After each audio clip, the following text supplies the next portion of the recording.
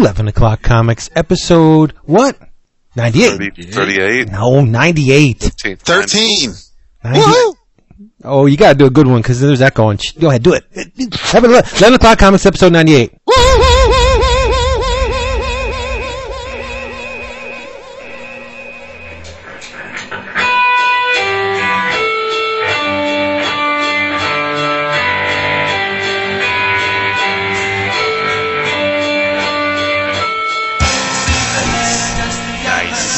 Sweet. Oh, it is good. It's good to be here. I missed you guys. Even Chris, I missed y'all. Yeah, me too. It's been a weird week. Yeah, I send PMs on the board. Nobody fucking replies to me. I sit there with my hand on my Dude, stop being a wood. It's the end of winter, and I think everyone's just kind of blah. Dude, I was so happy. I listened to a Seattle Mariners and San Francisco Giants baseball game in the 10th inning, spring training, and it was the most beautiful thing I've ever heard. That's how bad it is. You know what? I am really enjoying spring training being back, baby. Start of the Grapefruit League. What's up? What up, bitches? So ready. I'm watching Veronica Mars. Nice. Oh, I love Veronica. By the way, to anyone that's Friggin' listening, great show. Is the Fantasy League finally ready? Yeah, we're ready. No, Chris and I are ready. We're ready. Right. The only thing is, though, is I feel a little bad because it's like, you know, when you're hosts of something, you try and be gracious, but it's going to be real hard for Chris and I to be gracious because I know if there's any way I don't win the league, it's because he's going to beat me and I'm finishing second. So anyone we ask to be in it, it's going to be like, man, I don't know, but I don't know.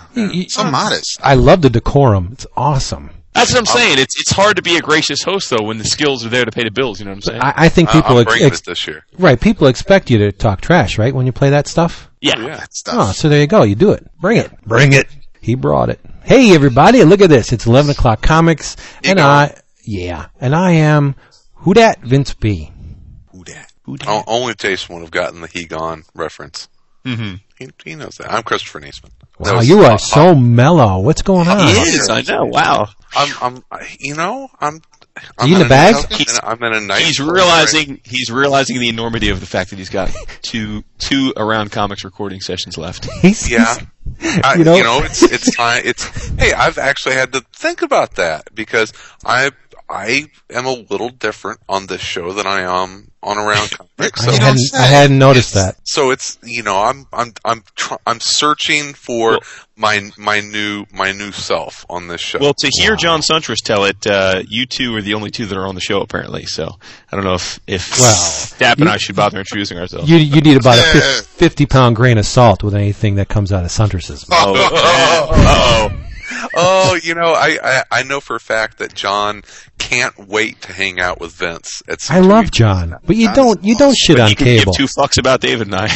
No, well, as it should be. But let's keep Chris in his happy place and try not to talk over him. I'm David Price. Yes, you are. And never been less not back. I, of course, am Morbius the Living Vampire. Oh, you didn't read the last Amazing, did you? No, I'm you're behind. You're in there.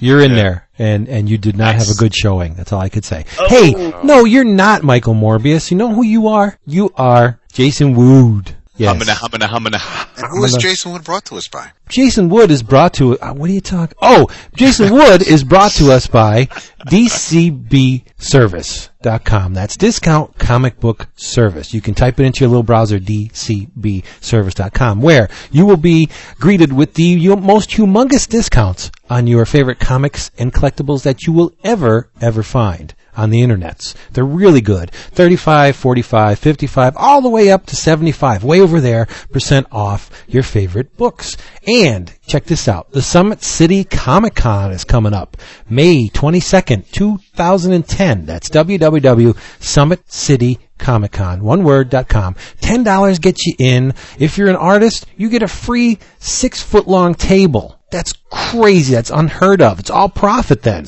How about that? Unheard of. Well, it's not so often heard of. Seldom heard of. It's new to the Summit City Comic Con. Jesus, that's true. They fucking forget. Well, and you don't talk about it every week. Yeah, people I guess do. This sucker's hosted at the Grand Wayne Center in downtown Fort Wayne. That's in Indiana, right? The guest list. Among the notables that will be there, our buddies, I should say. Andy Jewett, Ben Teed, Chris Burnham, Dave Wachter, Jim Heffron, Jim Nelson, Jim Roog, John Kulsar, Jonathan D. Gordon, Matt Gross, Matt Kint, Mike Norton, Mike Schwartz, our very own Green Skeleton 2, captain of the good ship Oceanverse. New strips every Monday and Thursday. Will be there. Mike Schwartz, how about that? Robert Atkins, G.I. Joe, Ryan Stegman, Sean Pryor, PKD Media. Look at that. Steve Bryant. Yeah. A.K.A. Stan Leroy. That's right, baby. That's right. Steve Bryant, Tim Seeley, and Crazy Crucy himself. I wanted to say that and I screwed it up. Crazy Crucy himself. And if you wear a Bigfoot is Real t-shirt, Zach will do a dance for you for free. A lap dance. I love that alphabetizing by last name is for pussies. We don't need none of that shit. And we're dude, I'm just reading the damn list as they say. I know. And it's all because it's alphabetized by first name. I love that website. And, so check it out. SummitCityComicCon.com. When you're done scoping that scene, why don't you jump on over to dcbservice.com. First-time users, members, buyers, get an additional 8% off their first order if you type in EOC8 as your code. It's nuts. It's fantabulous. I tell you what, that made a big difference on my first order, but that first order is starting to make me not angry, but make me realize how far in advance DC solicits their collected editions. Oh my goodness, yep. Oh my! I ordered stuff in December that won't come until like the end of July. Yep. That's because they're using baby. They're using all your money to set little traps for Dwayne McDuffie. Oh yeah. Oh shit!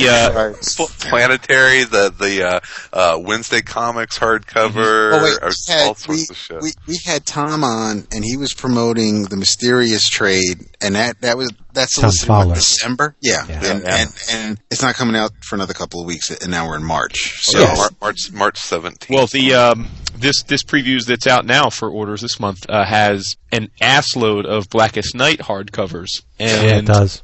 They're all due in July. Oh, okay. Yeah. So I mean, and that's awesome. Actually that's 4 months, but that's sort of the norm.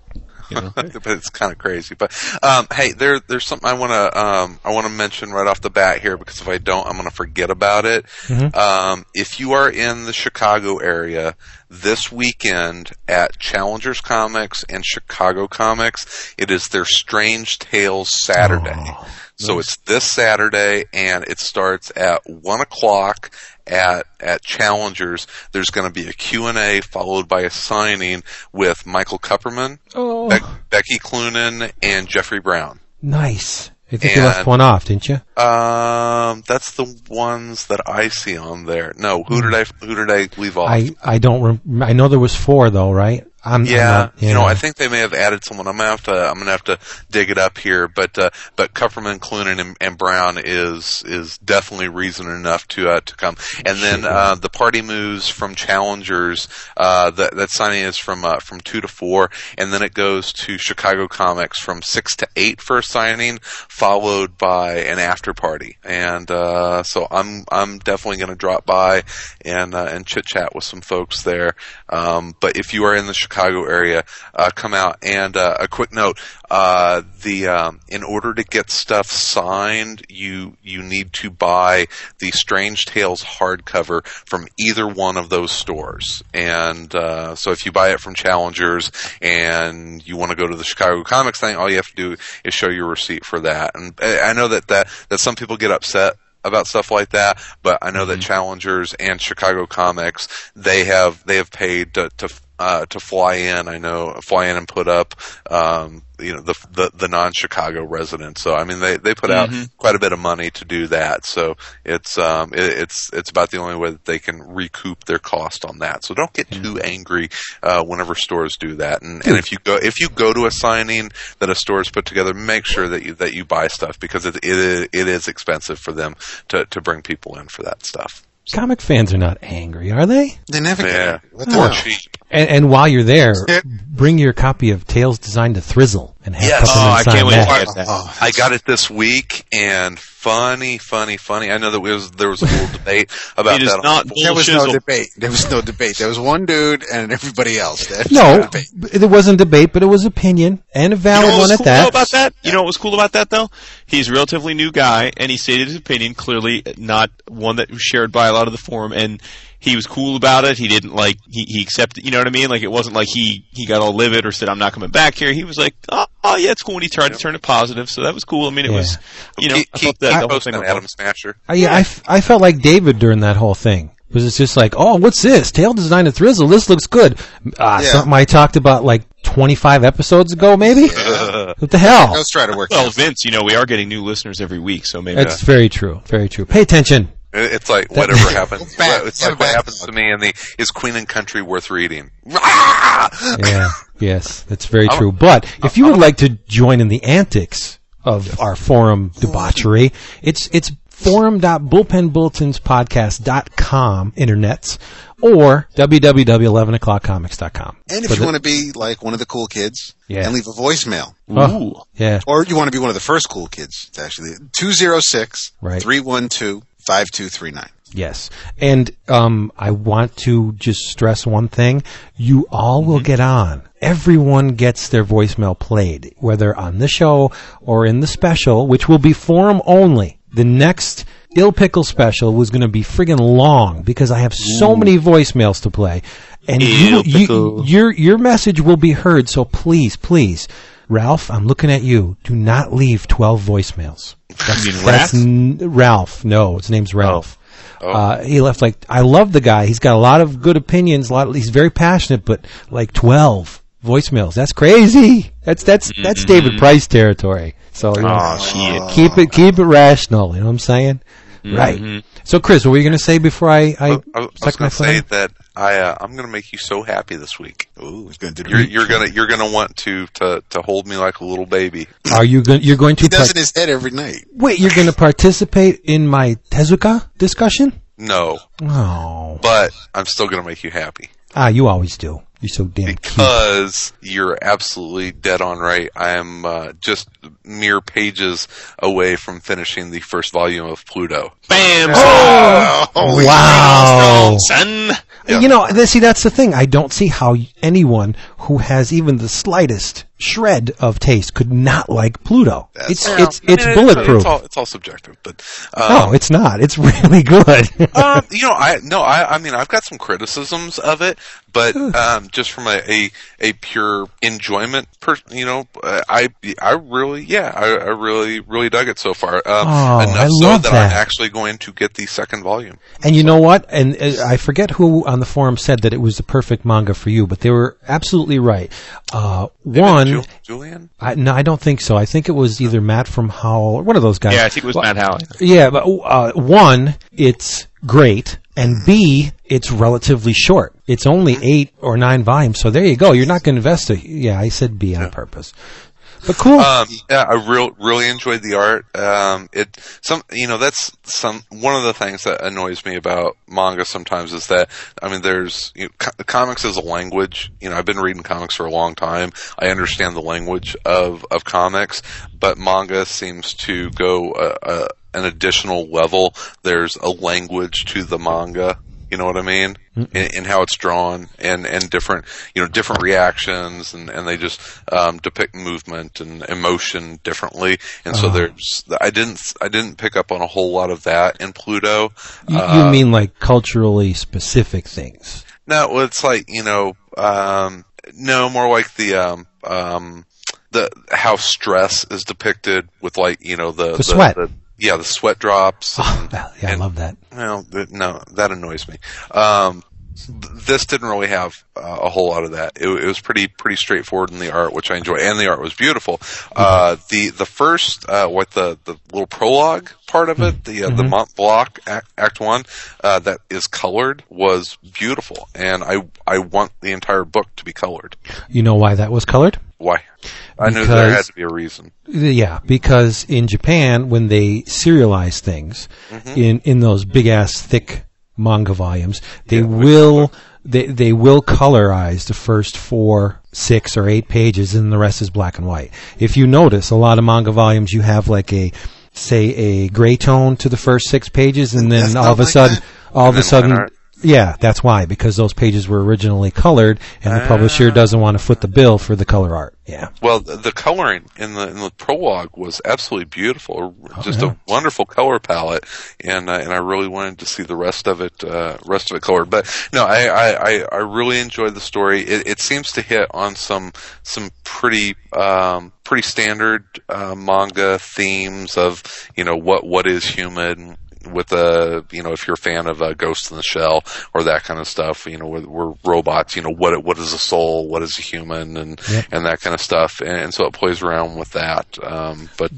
Didn't the North number 2 insert blow your mind? Just incredibly sad. It's probably my favorite part of the of the book so far. So yeah, I'm reading some manga. Enjoy it. So get off my fucking back, people. Chris went to see the Wizard in between episodes. He got a heart. I had the first 2 volumes in my hand over the weekend. I had to put them back just because. I saw your tweet and you broke my heart. Yeah, I know, dude. I didn't mean to, but I mean, for one, it would have been full retail, and number 2, you just can't with do other, that. Yeah. I know, and with other things going on, I kind of want to just get them all 8 in one shot, but with other things going on and making sure I'm not even affiliated with the podcast, but home shit I got to take care of. But make sure I can get to maybe for the death birthday. Dude, if anybody from Viz is listening, if you put us on your mailing list, we will talk about your stuff. Hell yeah, we do anyway. So send us your shit. Yeah. But you know what bothers me? It's a problem. It's a problem these days. What with the economy being what it is. Our local Borders does not replenish their stock on a regular basis. So I'm looking for Pluto number 2. Well, dude, have you been paying attention to what's going on with Borders? Well, right. But see, it goes against the whole mechanic of the serialized manga when you don't keep all the volumes stocked. How can they sell any new readers to Naruto? You can't do it if you don't keep all. What is it? 57 volumes in stock? Well, it's almost impossible. You got to have your first volumes in there. That's one of the things. Like whenever I go to Dark Tower and I'm looking for a new series, and Mark has volumes 3 through 10 of whatever it is, new X-Men, whatever. I'll be like, how am I supposed to start reading this if you don't have the first volume? Right. Mm-hmm. Yeah, but what they're doing to combat that is, I think Tokyo Pop's doing it. Take the first 3 and package them in a big size book, and like with One Piece, they do the first 3, the second 3, and so that's cool because then the store only has to stock 1 instead of 3, which is better. But I don't know, it's a problem, and I don't think it's going to get any better for Borders until the sales start picking up. God, you know what I love about DCBS? What's that? Is that every once in a while I'll get my package on Wednesday. My wife just walked in with a box. I just got my comics. I'm like, ooh, it's Christmas. Awesome. Oh, yeah. Are you doing bi-weekly, Chris, or weekly? I'm switching to bi-weekly. I had done weekly, and I'm slowly weaning myself off the needing my comics every week. So yeah, I'm going to bi-weekly. But, yes, I do. You guys go ahead. I'm gonna peruse. Yeah, this is Ralph. I love 11 o'clock comics. It gets me through a lot of long days. But Chris, before you want to get Bendis off of Avengers, get somebody good on Justice League of America. For God's sake, that comic book has been bad for like the last year. Later. This is Ralph again. Brian Michael Bendis can't end this story. When's Jeff Johns going to end the story? This damn Green Lantern story has been going on since Rebirth. New writer on Avengers? I mean, come on, man. He's got the Avengers book up to the #1 franchise in Marvel. I don't want it going. I don't want him going. I like people talking around the table. Later. This is Raphael calling again. Wonder Woman is Blackest Night. Is this a waste of time or anything? I understand Greg Rucka is on that exclusive contract, but I wouldn't put my name on that piece of shit. That's the reason why they have pseudonyms. I mean, for God's sakes. He got thrown off of the Wonder Woman book to do something else, and he's got, like, Wonder Woman with Batman and Black Manta with Mera. It's just bad. Bad. Later.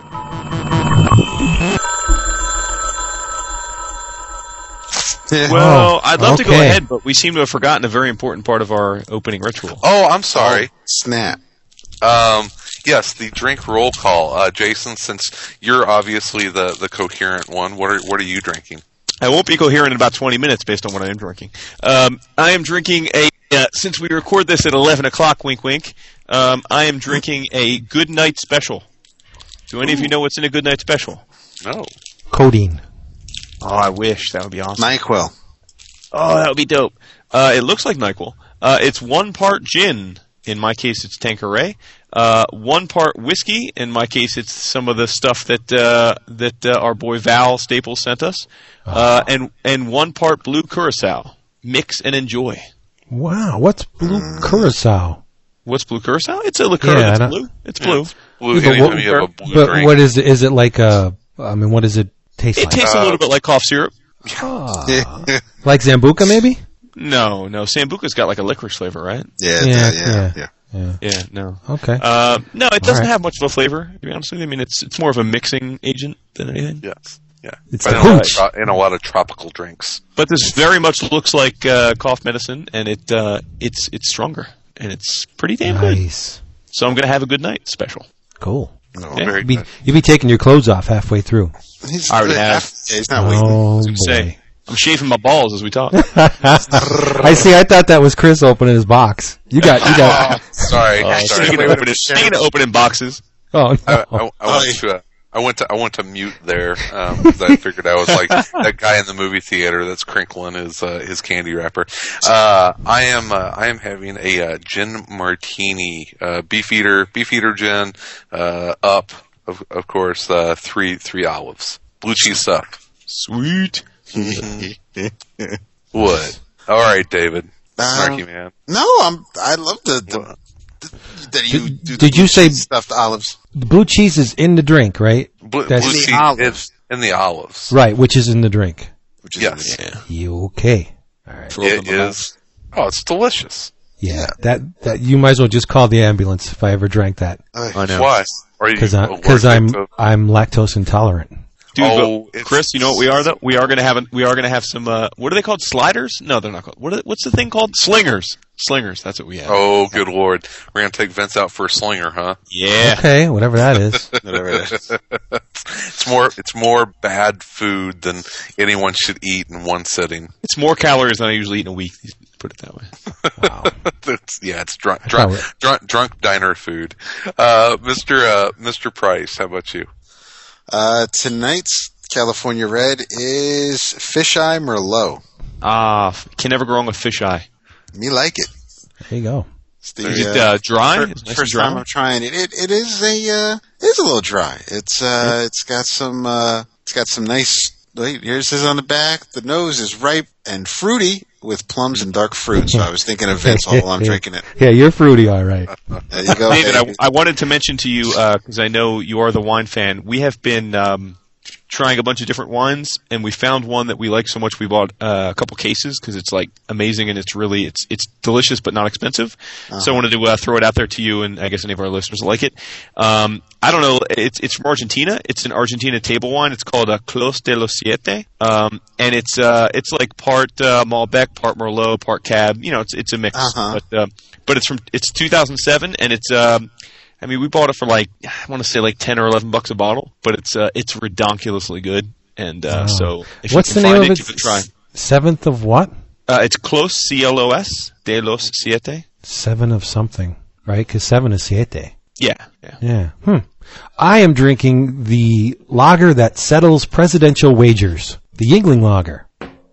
Very you nice. hear about that with Obama and the Canadian Prime Minister? They bet on the hockey team. And, and Obama lost, so he was forced to drink Yingling. No, that's not how it went.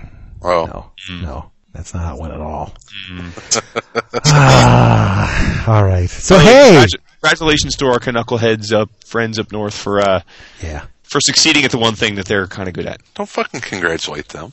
I like Canadians. I don't know about you guys, but congratulations for the sport that you invented and are supposed to be far and away the best in the world at. Well, that's what I'm saying. It's like I said on the forum. For squeaking your ass out an overtime victory. Well, it's like I said on the forum. For the Canadians to have lost to us in hockey would be like us to have lost to them at almost anything else. Like curling or something. No, really almost anything else on the earth. If we had lost the Canadians, leave them. Yeah. They deserve one thing to be happy about. Yeah. I like Canadians. I really do. Me too.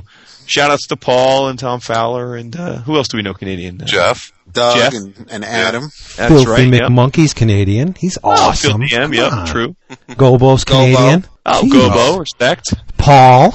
I said all those Paul. Canadian. You did? Sorry, I don't listen to you. Thanks for listening. Yeah. I can't do. See, Jason's typing to me in the Skype thing. He's asking me questions. Dude, I can't do two things at once. He's like, where's my answer? I can't do it. Don't pull the curtain away for the listeners, for fuck's sake. Damn. All right, they already see behind the curtain. Speaking of Canadians, Sweet Tooth number 7 came out today. You betcha. Oh, it did. I just read 6 today, actually. Mm-hmm. Yeah. Damn, I'm 2 behind now. Okay. Dude, I actually am kind of glad that the Canadians won the gold in hockey, because after the U.S. beat Canada the first time in the Lemire was pissed. Well, yeah, he was not doing well. He told us all to fuck off that he hated us. Yeah. Wow. Yeah. Can I say something about Sweet Tooth real quick? Yeah. I'm caught up. Yay. Well, no, as of today, I'm not caught up, but I read up to 6. Yeah. And I have to say that even though Vertigo is the, quote, indie-friendly imprint of DC, Sweet Tooth is by far way out the most indie book that they have ever published, and that's a compliment. Really? I mean, it's so homegrown. That's what you could tell it's a one-man operation. It's awesome. Mm-hmm. And it's a slow burn. Like, I know some of the people that tried it, the first issue struggled with, but I will say honestly, the issues 5 and 6 really kick it into high gear, and I don't know how. We'll probably have Jeff on again sometime, and he can tell us himself. But I don't know how long he has in mind for this story. But clearly, now we're getting to a point where you can really just see how expansive this could be. I mean, this could be his fables. If it sells. I mean, this could be his.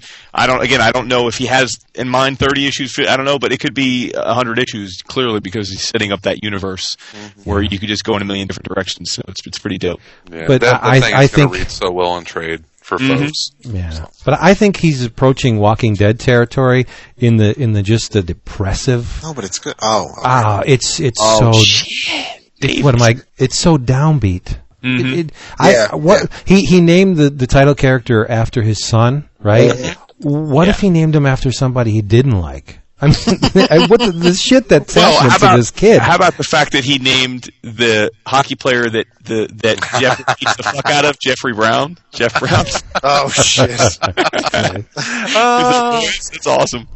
Yeah, I'm gonna have to. I expect the next guy to be Matt Kent. Some guy he shoots in the head's gonna be Matt Kent or something. Well, it's that's. I mean, Jeffrey Brown is a huge he's a huge Red Wings fan.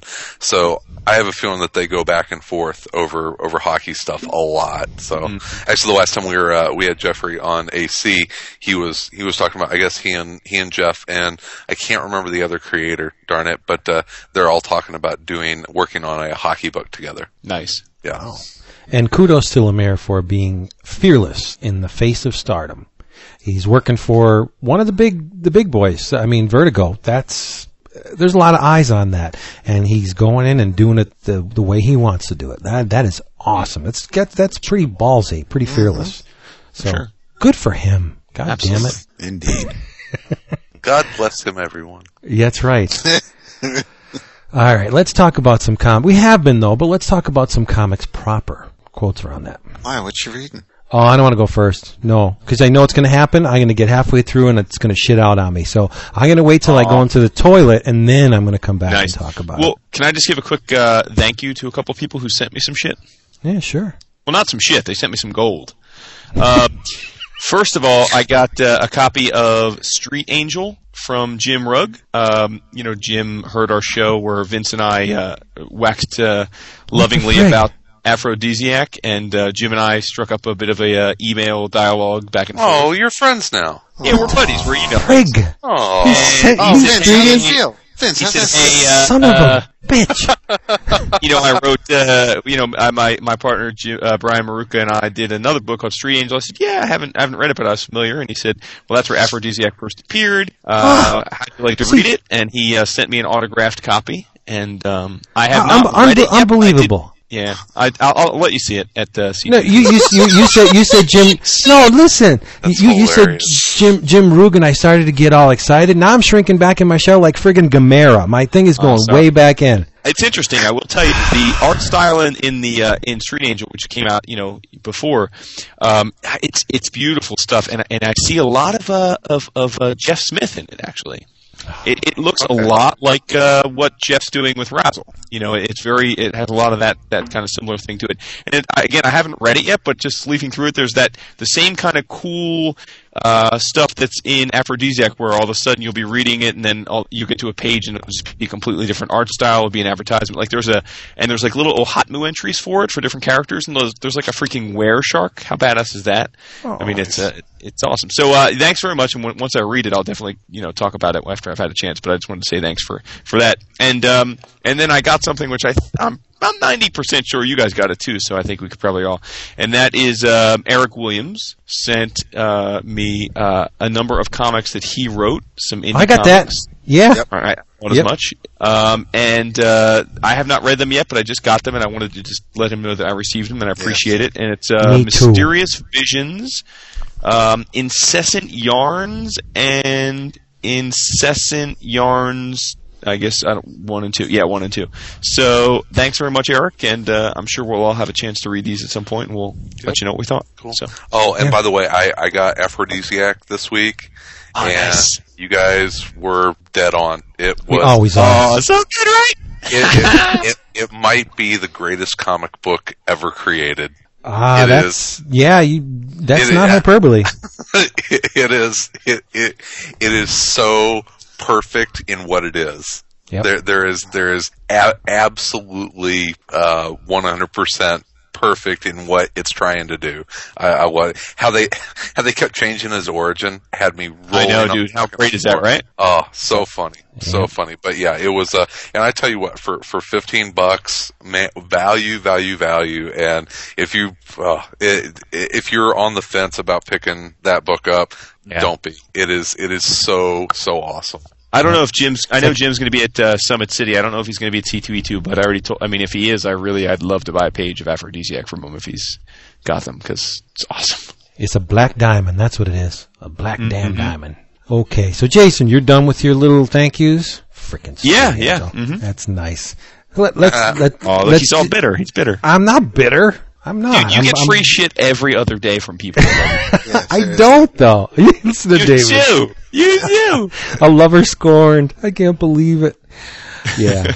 Anybody read Invincible Iron Man 24? No. Really? I just read 23 yesterday, though. Oh, man. Okay, I won't say anything because I know. Dude, but I can't believe you didn't know about Extremis. No, you didn't need to know about Extremis because it's not a factor in this little Stark Disassembled. And again, I didn't read Secret Invasion.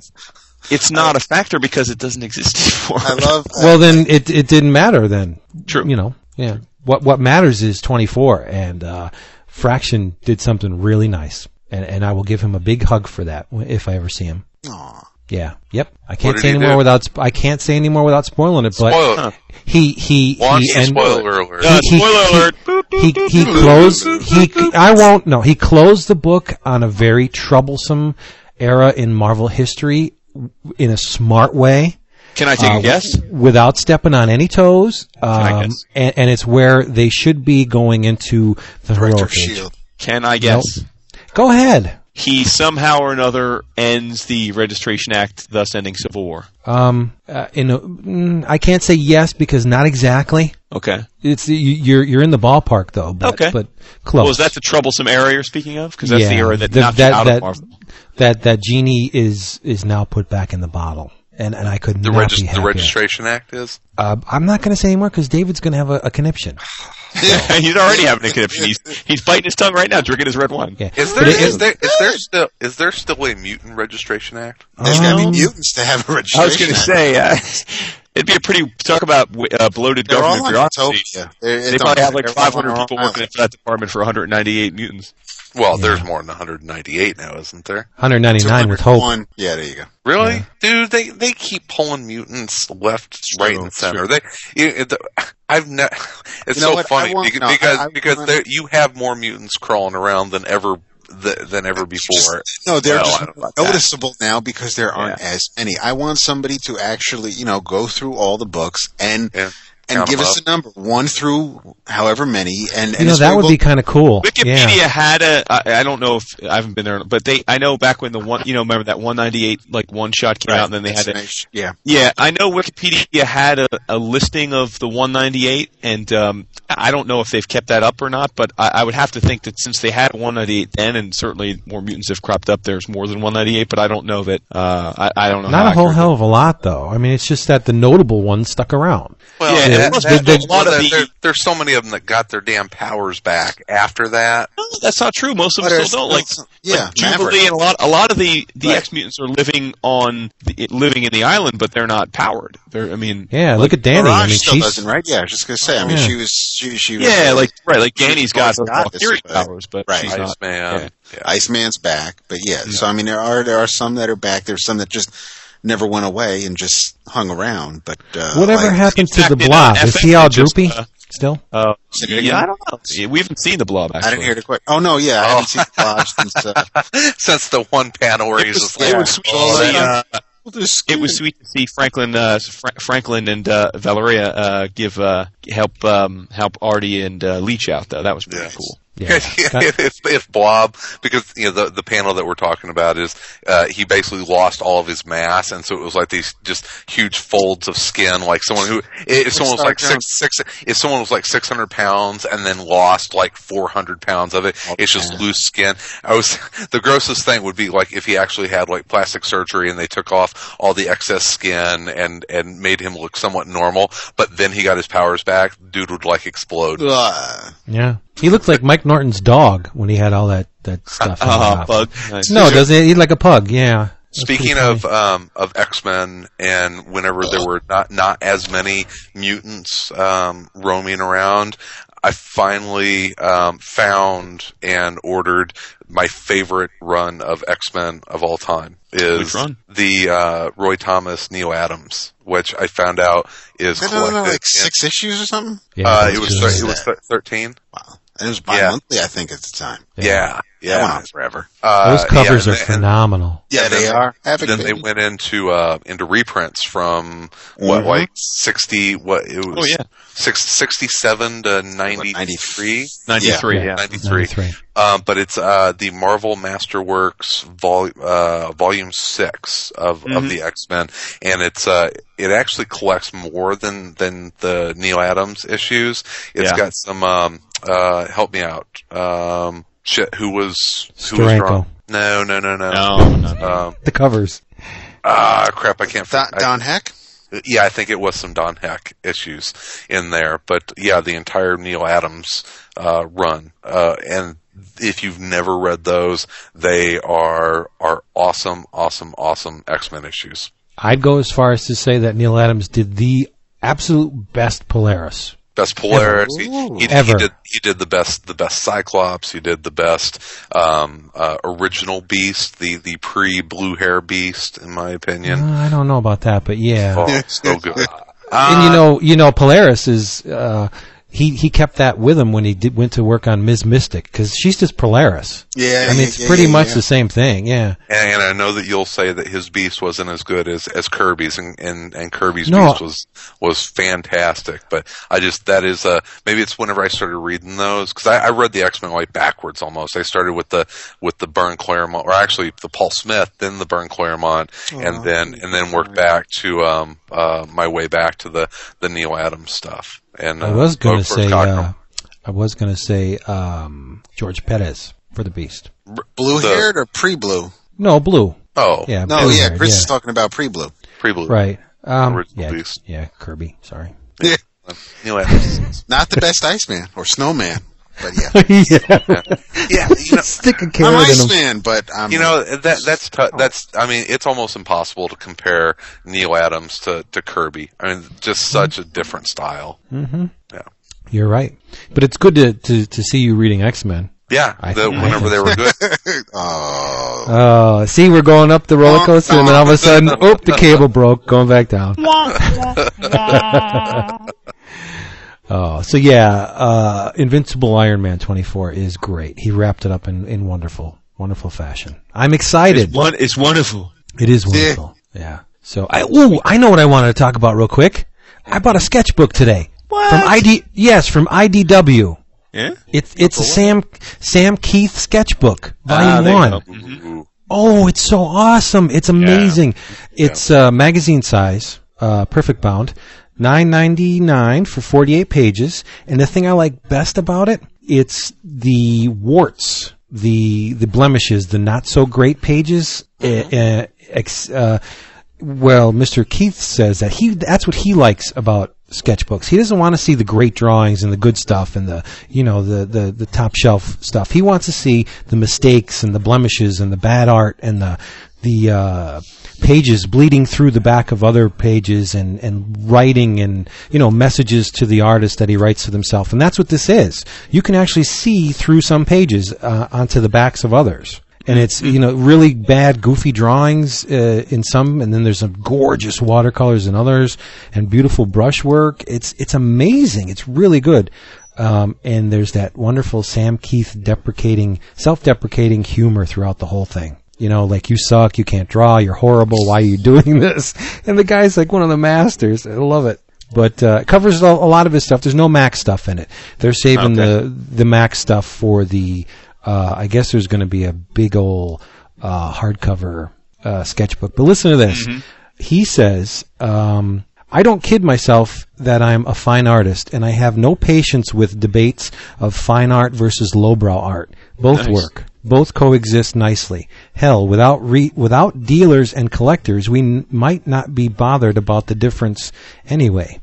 Besides, I suspect most of the fans that like my stuff are drawn to the more weird, abstract, and surreal, a.k.a. bad Sam art, rather than counting hairs on Wolverine's arm or bugging me to draw like I used to. So that's pretty cool. That is pretty cool. Yeah, I would say he's the most artsy-fartsy of all the image artists, by far. Oh, you like Sam Kieth? It's interesting because shows my ignorance here. Is lowbrow art an accepted term? Yeah, but I don't know if Keith would be lowbrow as... Oh, yeah. I wouldn't consider him. But the reason, because Keith just mentioned it, I'm saying. I could see why he would... I could see him saying it about himself, just like the rest of the stuff Vince was talking about that he wrote. But, I wouldn't look at Sam Kieth's art and... because you just... No, you wouldn't, but they consider Robert Williams lowbrow. So the reason I asked that question is because James Jean is the first person I heard use that term, and you guys know I love Jean, and he did that. He did an episode of Sidebar, the podcast that I've taught, and I believe that's either in a written interview or on Sidebar that I heard him mention very similar to what you just said, Vince, about Sam Kieth, that he's doing quote unquote fine art now, and that he's in galleries and stuff, but he doesn't really see much of a distinction between it. It's all art to him.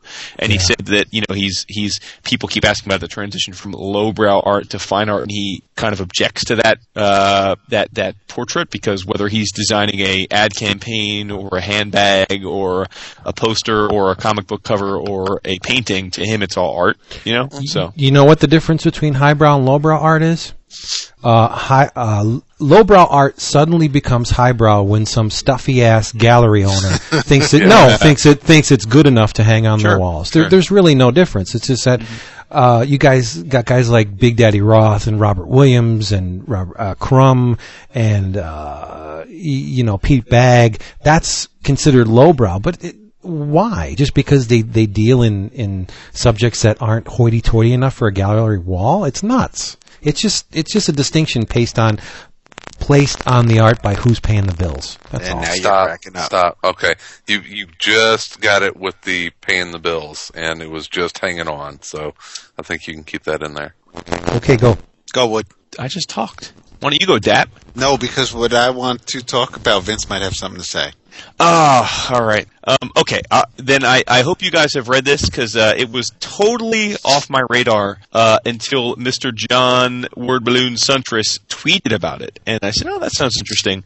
I'll give you a hint. Written by Chuck Dixon, recently reprinted in a beautiful deluxe hardcover. Want to guess? Dixon. I know Robin?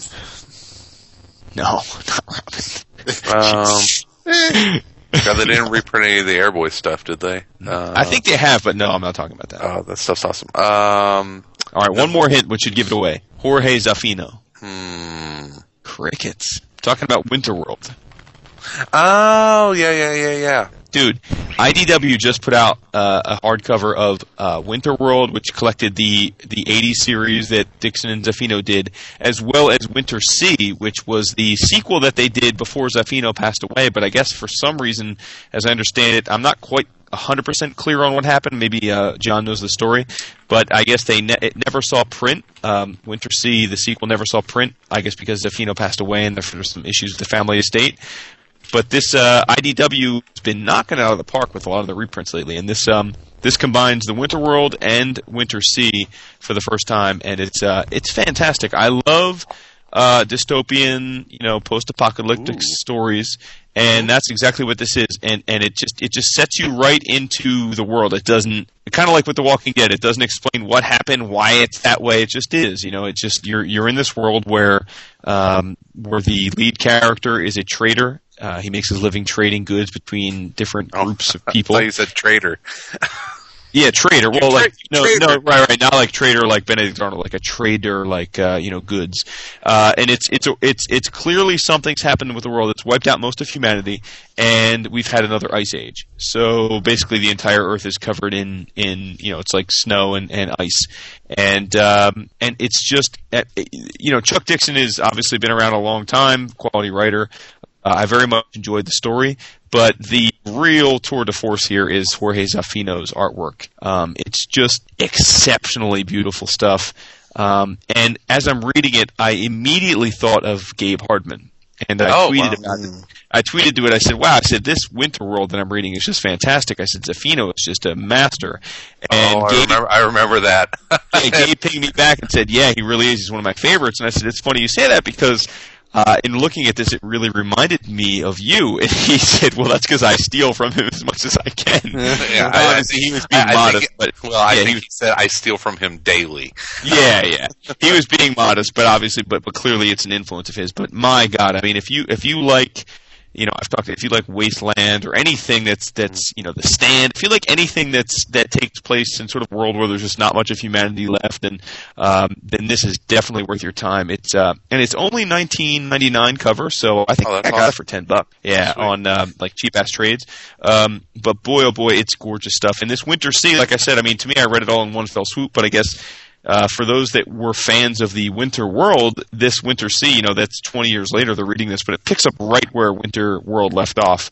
And it's another effectively 3 issues, so it's like a 7 issues all told. It's about 140, 150 page trade. But man, oh man, it was a lot of fun. And that's what's killing me about it. Am I okay? That's what's killing me about that, because I have the Winter World series, and it's great. I agree with you. It's wonderful. And now I got to go out and buy this friggin' hardcover. I got to buy it twice because of the sequel. And but it's not a bad thing. Yeah, I mean, I understand that, but I guess if you think about it, if you had to buy 4 issues of a relatively low print run series from the early '80s, wouldn't it cost you $20? Right? I mean. Yeah, but probably not on Comic Collector Live. You get cheap stuff. Maybe. Yeah. But Winter World came out around the same time as the Scout miniseries spin-offs like New America, and I remember them hitting all at once. And Dixon was on fire back then. Yeah, he still is. Yeah. But he had his own little corner of the. It's cool. Like Bo Smith, There's a fucking badger in it, and he's like the hero of the whole book. It's awesome. Cool. This little badger, dude. It's awesome. What are your favorite dystopian films? Ooh. Films? I don't know if there's been too many. Escape from New York? Yeah, well, I do like that film, although I guess I wouldn't have. You know what? Actually, I have to say probably The Road. Okay. Which was a really faithful adaptation of the book. I mean, as much as it can be. The book there's not much to the book in terms of plot, so it's I got one. Go ahead. Brazil. Haven't seen it. Yeah. Oh yeah. I mean that is probably my favorite subgenre of films. It's it's funny. I'd be interested to hear what you think because I haven't. To me, I think about it more on the literature side of things or comics. I love The Stand. I love The Road. I mean, Cormac McCarthy's stuff is some of my favorite. I mean, Chris, did you say A Boy and His Dog? Yeah. Do you know who wrote that? Harlan Ellison. Do you know who did the comic book adaptation of that? Yeah, I don't. I know that there was a comic adaptation. But he wrote the adaptation, right? The adaptation's called Vic and Blood. Mm-hmm. Oh, okay. Drawn by Richard Corbin. Yay! Oh, that's right. And I did know that, and it's on my list. Thank you for reminding me because I need to track that down. Write that down. Yeah. Rollerball, the original Rollerball. Yeah. One of my all-time Sure, man, 70s dystopian films. That is Arc 2. Oh, Desolation Alley. I'm sorry. Like Logan's Run is probably Logan's Run's great. One of the worst. The first Mad Max was quality. Oh yeah, even the second one's good. I like all Mad Max. Go ahead. I was going to say a recent one that you should definitely track down if you haven't is Children of Men. Yeah, I just heard watched that was good. Like 2 or 3 weeks ago. Yeah, it was very good actually. So good. Mm-hmm. Awesome. Wacky, like very wacky. Not at all what I expected, actually. Not at all what I expected, but very good. Yeah. Now, I actually stumbled upon something on the internets the other day. BBC has a new series called Survivors. I heard you mention it on AC, and I got to TiVo it because, goddamn, that sounds right up my alley. It's really good, but I did not know this. There was a mid-70s original series that this is kind of loosely based on, called Survivors. It was done 1975 through 78. I think it ran for 3 seasons. It's on the BBC, so it's mid-70s BBC production values. Don't expect anything too crazy. But it is kind of like the setup for The Stand, in that there's been a virus that is spread around the world, and there's like 1% of the population that's still alive. Now, it doesn't get into like the religious, spiritual aspect of it. It really is just a what if civilization almost ceased to be. How would people move on and rebuild or have any sort of society? And it was really good, but I don't know if Vince, I think I'm the only Doctor Who nerd here, but it was created by Terry Nation. Nice. Yeah. So awesome. I had a feeling Vince might. Yeah, I love Doctor Who. Did you guys? I don't know what you guys thought of I Am Legend. The movie was vastly different than the book, but the novella. But the novella is definitely one of my favorite stories of all time literature. The Omega Man is better. I mean, that's Charles Heston. Yeah, it's good. Well, I don't know if better, but it's really good too. Yeah, but I actually I like Will Smith as an actor, and clearly that movie is not it's not. It's not fantastic cinema, but I enjoyed it, especially even though it was so different than the book. But I still enjoyed it. It's it's a good popcorn movie. You can buy it for like $5. Like you can get that movie on the cheap. Chris, did you know that Joe Grant posed nude with a Dalek? No. Yes, I saw them on the internet the other day. No, she posed nude back in the 70s. Oh, it's a chick. Yeah, the Dr. John Pertwee's companion posed nude, and she was hot back then. I love. Now, what's the story of the companion? Obviously, it's a hot chick, but like, is it? No, not always. Tegan wasn't a woman. So what's the deal with the companion? Tegan, who's the boy? Tegan was a woman. I'm sorry. I was going to say, wow, you didn't like Tegan, huh? The boy that came with Tegan. There's been several male companions. Yeah, and a robot dog. Yeah, canine. What's the deal with the companion? Just a buddy that goes with him? I mean, he basically pops around the universe and will get into these adventures, and almost, with the exception of maybe probably 5 or 6 episodes total out of hundreds and hundreds and hundreds of episodes, he always he'll pick up a companion, someone that goes on adventures with him, and some companions they'll overlap with other companions. So sometimes it'll be 3 of them, or even as many as like 4, and then and then there will be companions that will actually cross over from regeneration. So there'll be someone that'll be a companion whenever it's one doctor, and then we'll be there whenever he regenerates, and they'll follow into the next version of the doctor. So so there's always companions. Because it's not fun to watch a half hour of the doctor mumbling to himself. He needs somebody to bounce off of. Yeah, and he doesn't want to travel around the universe alone. I don't blame him. Yeah. Not with Billy Piper waiting in the wings. Come on. Yeah. So the companion is like the Trillion to Arthur Dent, it's kind of like that type of thing, or that's where Arthur Dent got it from. I mean, what the hell's his Douglas name? Adams. Douglas Adams, that hack writer. Dude, you better check your fucking self. You better check yourself before you wreck yourself. You know why I said that. I know how you feel. That's why I said it. Don't fuck around. That's my number one author of all time. That is my shit. There is nothing more important to me in literature than Douglas Adams. You can't fuck with him. I was going to say, Vince just kicked 15-year-old Chris in his balls. We'll go on a killing spree. I remember being in the middle of sophomore year high school English class trying to explain to people what an SCP was, somebody else's problem, and explaining how it was a UFO that people couldn't see. And every person in the class looking at me like I was like absolute fucking lunatic. And I'm sitting there cracking myself up trying to explain to them how funny Good to see that things have not changed all that. What's the worst day of the week and will be the day that the Earth blows up? December 25th, 2012. No, Thursday. Mayan calendar. I think the Mayans know a little bit more than Douglas Adams, okay? Thursday is the worst day of the week. You better be real careful. I take a lot of... I'm like a duck. Shit rolls off my back.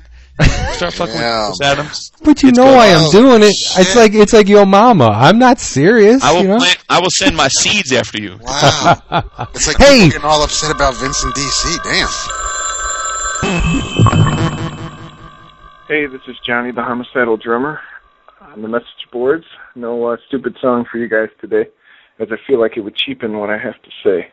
That, and I couldn't really think of anything funny to say while I was sitting here at work bored. So I heard you guys talking about it a little bit, a few times on the show, I think. Gunsofshadowvalley.com. Just www.gunsofshadowvalley.com. So I went to it today, and man, it was fucking amazing. Sorry, kitty's earmuffs. Wow. I mean, I don't really like webcomics. I don't really like, reading comics on my computer. But man, I need to know where I can get the copy so I can hold it close to my beating heart. It was awesome. So I don't think I'm going to be able to handle a page or two a week. This is going to be hard. But, yeah, so I know you guys have talked about it before, but I thought it should be said again. Hopefully you play my voicemail later. People, why are you still listening? Why haven't you paused the podcast? Or if you got it on headphones and you're not at your computer, walk to your computer. www.gunsofshadowvalley.com. It's free. We all complain about the price of comics, and this is free. There should be a way to give this man money, but perhaps he hasn't thought of that yet. But it's Mr. Clark and Mr. Dave Wachter. So, yeah, what are you guys waiting for? Go. Read it 10 times. Then get back to this lovely episode. Goodbye. Speaking of seeds, can I do my thing? Yeah, I needed a beer. Good, you go, because this is important. Be right back. This is really important. I read Apollo's Song by the master, Osamu Tezuka, yes. Published by Vertical Incorporated, 541 pages. Oh my God. It's cover designed by the awesome Chip Kidd, who should really think about putting another P in Chip to kind of get that balance going. We'll be at Emerald City Comic Con, by the way. To be extra cool. No, but I mean, and before I get into this, please excuse some of my text is a little flowery. but this is important. Did you use your thesaurus? No, I speak like this. I just don't speak like this on the podcast. Here we go. Have any of you read it? Jason, you like Tezuka. Have you read it? It's sitting on my shelf, but I have not read it. Oh my God, it's awesome. And that's Lowbrow. It's unbelievably good. Tezuka takes on the role of a psychotropic agent. He spreads the mind and the emotional state of this extremely troubled lad named Shogo Chikaishi. Let me get that right. Chikaishi. The kid was an unanticipated result of his barmaid mother's whorish ways. She likes to sleep around.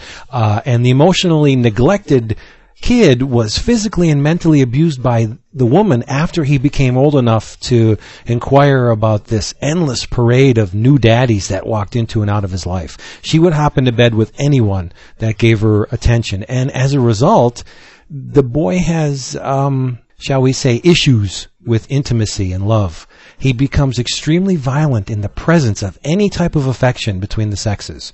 Animals being the unfortunate targets of his rage. It's pretty brutal in the beginning. And you don't expect that brutality coming from Tezuka because the drawing style, at least as far as the characters, is very almost lighthearted, very, I don't want to say cartoony, but unfettered. Very basic cartooning style for the characters. And to see this Shogo child killing animals, torturing and destroying them in the midst of a tender embrace or separating them and then torturing one member of the couple while the other animal watches, the kid has a problem, okay? And because of these sadistic tendencies, Shogo is institutionalized under the care of Dr. Inoki, who attempts to use electroshock therapy and hypnotism to uncover the root of the boy's problems. And through these various sessions, Tezuka inserts alternate realities into the larger narrative. It's really cool how he does this. They're extended tales and decent-sized graphic novels all by themselves.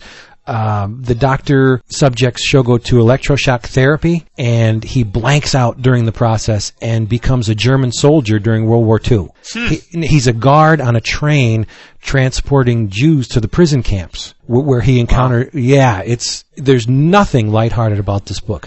Where he encounters a young girl named Elise, who, because of her beauty and his attraction to her, he attempts to set her free. Now, this is a German guard attempting to set a Jewish girl free on the way to that's unheard of. But the girl rejects his offer because she doesn't want to leave her parents. She loves her parents. She's so emotionally attached to the couple that it just baffles Shogo. And let's just say that story doesn't end well. But none of them do. Why? Because for his crimes against nature, a mysterious goddess has cursed the boy to embark on an endless cycle of death and rebirth wherein he'll fall in love only to have the object of his affection taken from him at the last moment. There's at least 4 stories. One of them is as long as 200 plus pages wherein he'll be introduced into this sort of reality and he'll meet someone and reluctantly the ice starts to melt and he'll get attached to them only to have them taken away. And you're thinking, so what does Apollo, in the title, what does Apollo have to do with this? The mythology of the Olympian god is central to the story. Apollo, among other things, was the god of truth, like symbolized by the sun and its revealing light, and healing and the arts, which is really neat because if you know your Tezuka facts, as Jason does, Tezuka was a doctor as well as an artist. Absolutely. So it's really cool that he would focus on Apollo. But he highlights a single event from the mythology of Apollo and sculpts the story of Shogo around it. Do you remember when Apollo became entranced by the beauty of Daphne, the daughter of the river god? And he scared the shit out of her, and she wanted nothing to do with him, but he continued to pursue her, and she prayed to her father, like, help me out, do something. This guy, God knows what he's going to do to me. And to keep Apollo from getting his daughter, Peneus, her father, turned her into a laurel tree. And that's why Apollo had the wreath of laurel around his head, was because he didn't want to forget about the beautiful Daphne, so he had her with him wherever he went. So, and that's the story of Shogo, too. During crucial scenes in the book, Tezuka will put a single panel image of the sun in it to like say, this is still tied to mythology, and it's conceptually dense because you know you're in high concept territory when a 500-page work begins with millions of buck-naked, chalk-white men with tails racing to be the first to reach their waiting goddess. I mean, obviously, it's a conceptual take on human reproduction, right? And the book is littered with similar things. Like Jack Kirby, Tezuka is fearless in pursuit of that narrative. He throws so much stuff into this book, and heedless to the reaction from the reader. Like, you got to admit, a lot of the stuff Jack threw around was pretty laughable, but he made it work in pursuit of that overall story, and that's what Tezuka does. I mean, there's one section where Shogo is born into this time, I think it's 2030, where these synthesized human beings have taken over, and humans are outlaws. And to be human is to be, shunned and cast out because you have emotions, which is entirely appropriate for this kid who has been hiding his emotions for so long. But he falls in love with this robot chick. He breaks that barrier that was keeping him back from actually feeling something for someone. And not only does he, love somebody, he loves a robot. It's insane.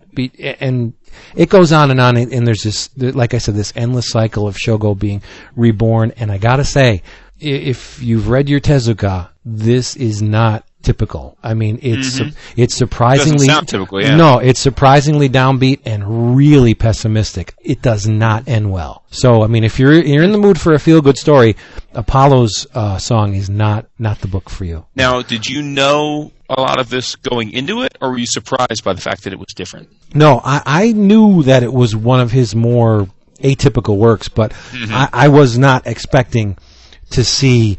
I mean, there's dismemberment, there's mutilation in it, there's a lot of nudity. There's animals being killed and tortured, and then you got the Jewish thing with the World War II. There's a lot of cloning, and the clones are dispatched in just brutal fashion. Like I said, and it shocks you because it's drawn so, and I hate to use this word, it's drawn so cute. I mean, Tezuka's characters are cute. They really are. But I will say that there's a point in the book where he reserves that economy of line for the characters, but when he's dealing with nature and architecture, he goes hog wild. I mean, meticulously rendering every fold and every piece, every brick and every crevice in a mountain, the leaves on the trees. I mean, it's impeccable, but he seemed to pull back for the characters. Like, he knew that these are the stage performers, and, the stage could be nice and pretty,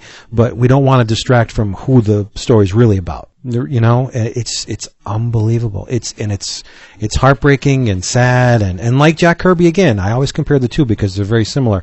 It's not just about this kid's emotional problems and the way he was raised. It's about pollution and cloning and intimacy and prostitution and child abuse. There's a lot of things going on in here. You'd say 500 and some pages. Yeah, he's got a lot of room to stretch out. It's unbelievable.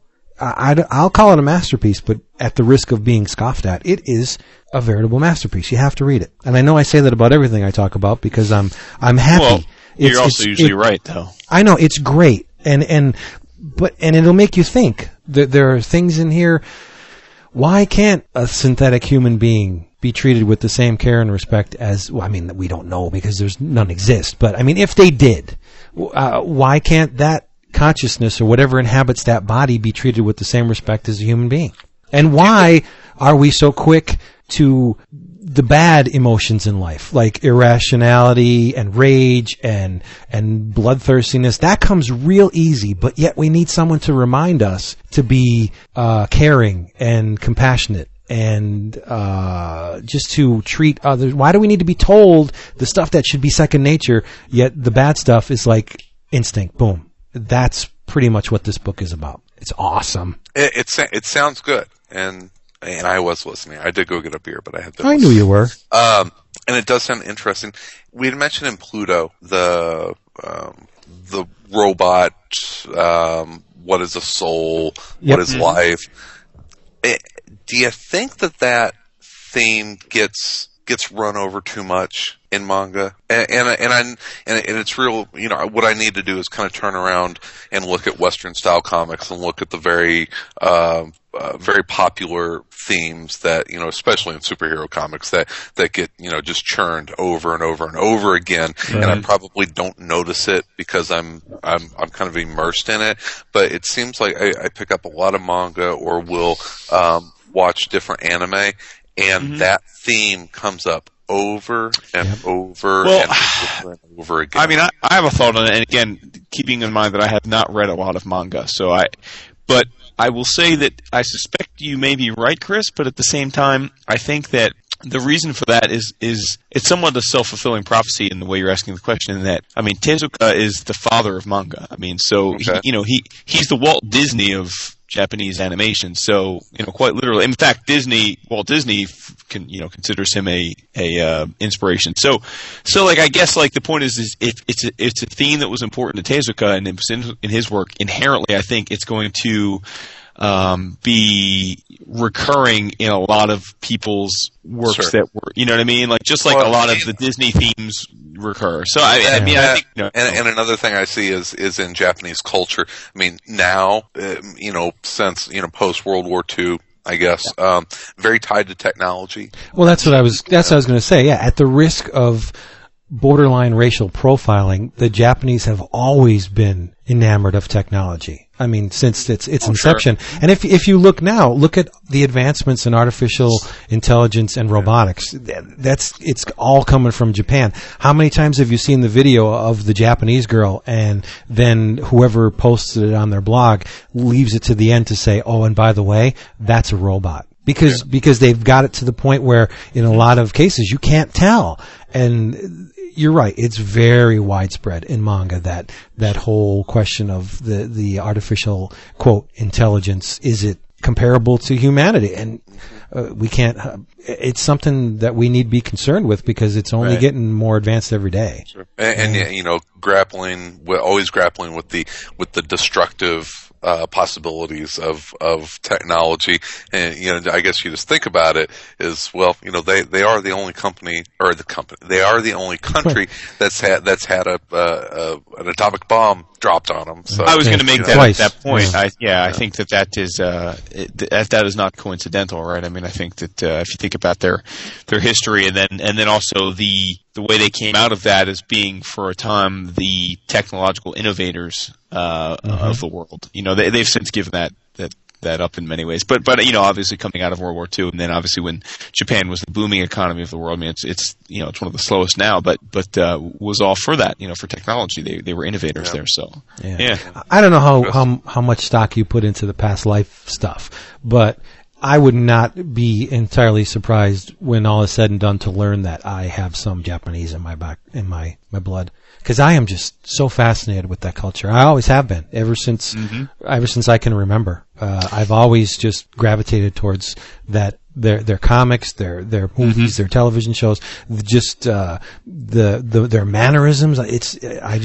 It amazes me, and I got to go to Tokyo one of these days. Oh, for sure, Vince. We'll go together, buddy. We'll go together because, dude, one of my best friends growing up was a kid named Makio Watanabe. His father was Japanese. His mother was Dutch, and it was the coolest thing ever, dude. Because we all were little kids. You're into every kind of toy, and it was always baffling to me because he had way cooler Legos than any of us had, because they would always go to Legoland in Europe and actually get, the real Lego plant and get Legos that like we could never have here. And he always had the most badass Transformers and Robotech and shit. And we'd go over his house and he'd have like all this shit that his grandparents had sent him from Japan and stuff. And we'd be like, what is that? And it would be bananas, and it would just be like and it just made us think that Japan was the coolest place on the earth, because they had the most badass. But that was back, that was, 25, 30 years ago, well, there was, you're also talking about, that was the huge, like, ninja craze and I mean, there was a major Japan craze in this country about that time. Yeah, for sure. I mean, but for me, it was all the robots. I mean, they had all. I mean, because and obviously we got some of that. We got that here in versions like Star Blazers and then Voltron and stuff. But I mean, he had all those those combination robots and stuff before we had Transformers and stuff, and it was just so astounding that you had these toys that could combine into other toys. It was just so great. I bet you he had the Diaclone robots. Those things go for I tell you, big Makio, if you're listening, dude, give me a shout out because I was thinking about you the other day. Nice. This is your life, Jason Wood. I know, right? Yeah, it's cool though. All right, I'm done. So there you go. See, that wasn't so bad. That was good. That was awesome. David, it's your turn, buddy. The dulcet tones of David A. Press must be heard. Yeah. Why? Because, dude. Because people love you. Yeah. The internets demand it. Chris. Julius Peppers met with the Bears today. Oh boy. Did he meet or did he sign with the Bears? You guys, you're having your danger of pissing off David D. David D is going to be sending you the bitch slap. Go ahead, Dan. Bring it on. Bring it on. How do you pronounce his name? Del Alonso? No, I just say D. Period. It's Del Alessandro. No, that's Jamie. That's Jamie's. Yeah. Yeah, I don't know. Damn. I don't know David D's last name. Yeah. D. That's all you need to know. Like David. D. Like who is a good man, but needs a little sport in his life. No. Yep. No, we don't. No one needs sport. You know his wife produced that dinosaur documentary that came out last week about dinosaurs fucking? Shit, really? I saw that. Did you see how big the dicks were on some of those things? Yeah, that was his wife. Oh my god, yeah, woo. I hope David D's hung like a dinosaur because she's got somebody might be feeling inadequate. Tyrannosaurus sex, you know what I'm saying? Frickin' sperm whale could feel inadequate. Yeah. Those things were huge, like 12 feet long. That's a dick. That's a dick. Diplococcus and stuff. I know. Diplococcus. All right, we're cutting into David's time. Sorry. No, man. This is why people listen, right? Yeah. I can only imagine a 12-foot dick. Nice. Look at a blue whale, dude. I'd be in jail because I'd show it to everyone. Grandmas, secretaries, I wouldn't care. Ain't it pretty? Go ahead. I'm sorry, David. Kiss it. No. See, there. And it just went. Vince would bathe in it. He'd wrap it around. I'd be like Indiana friggin' Jones with the whip. All right, enough. Sorry. Scarf. We're fucking with Chris's puritanical. I want to. I like everyone else out there wants to know what David is thinking about the world today. I'm waiting for Chris to go. Ew. Yeah. Ew. I love that. So I'm at the hospital and I'm reading a few things today and I did finish first hardcover volume of Bean World. Nice. And it's been so long since I've visited these characters because I don't think I ever actually owned any issues, but I have read a story or two. Can we get a Hoka Hoka Hey? There you go. I'm not going to talk about that now, but after I finished that and I started, thanks to Mr. Derek Howard, Heartbreak Soup, the Love and Rockets story. I started reading that. Which is another, it was like, an 80s flashback for me. It's like, oh shit, Amazing Heroes all over again. It was just, and that Love and Rockets is another series that I checked out. Maybe from time to time I flipped through and I saw preview pages in the Fantagraphics magazines, but again, nothing I have any actual issues from. So there's so much that I have to read as far as, I no bones about it, and I still am to this day. I'm a mainstream guy, but I love checking out what every publisher is putting out there. But there are holes I have in my collection, and now I can finally fill or refill. But the one thing I read straight through was, I believe, published almost 10 years ago, 2002, written, drawn by Darwyn Cooke, colored by Matt Hollingsworth. Catwoman, Selina's Big Score. Nice. Oh, so good. Nice. I almost bought that the other day and I didn't. It is awesome. It is great. You need to get it, Jason. There's a character in here called Stark who is very reminiscent to a character who we're familiar with from Darwyn Cooke now, Parker. Mm-hmm. And it's a, if I have to nitpick, the and I have to. I think what stops this from being a timeless story, something that could have been told at any time in any Catwoman era. There was a mention of email, and it just that kind of just it really just kind of kicked me, because Catwoman asked Stark if he has an email address, and he's like, "What the hell's email?" And it's like really, it's like everything, the cars and the clothes and everything, the architecture, everything is just. It's Darwyn Cooke, so it has such a 50s and 60s feel to it. Yeah. Why go out of your way to throw in a modern reference? And exactly. I could tell you why I think he did it. So he did it to show that Stark was a product of his time. Absolutely, and that works. David, did you mention who wrote it? Darwyn Cooke wrote it. This is not from the Ed Brubaker run. Story and art is Darwyn Cooke. At the end of the book, before the pinups, Selina's big score was an idea that occurred to me, this is written by Darwyn, during the development of the ongoing Catwoman series. It seemed like the perfect story for both myself and Selina to get together over. The only problem was I'd built the story that predated my redesign of Catwoman's new look. So I'd also like to take a second here to thank Ed Brubaker, my partner in crime, on the Catwoman Monthly. So this is its own story. This isn't a collection of Catwoman. Why did I always think that I used to because I always associated when I see Darwyn Cooke and Catwoman, I just, even though I never read any of it, I associate Ed Brubaker with it, and I was pleasantly for sure. Not that there's anything wrong with Ed Brubaker, but I was surprised that this was just a solo Darwyn Cooke series or story.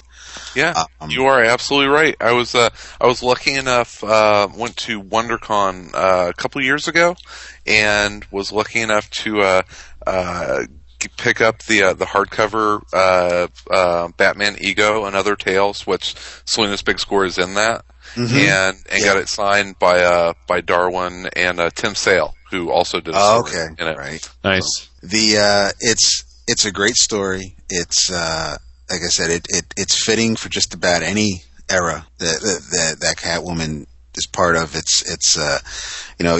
starts off in Morocco. You have Gotham City. You have Vegas. You have Canadians, and not the good Canadians. And it's just, there is just the characters in here. They all have a life, and they all come to life. They feel real.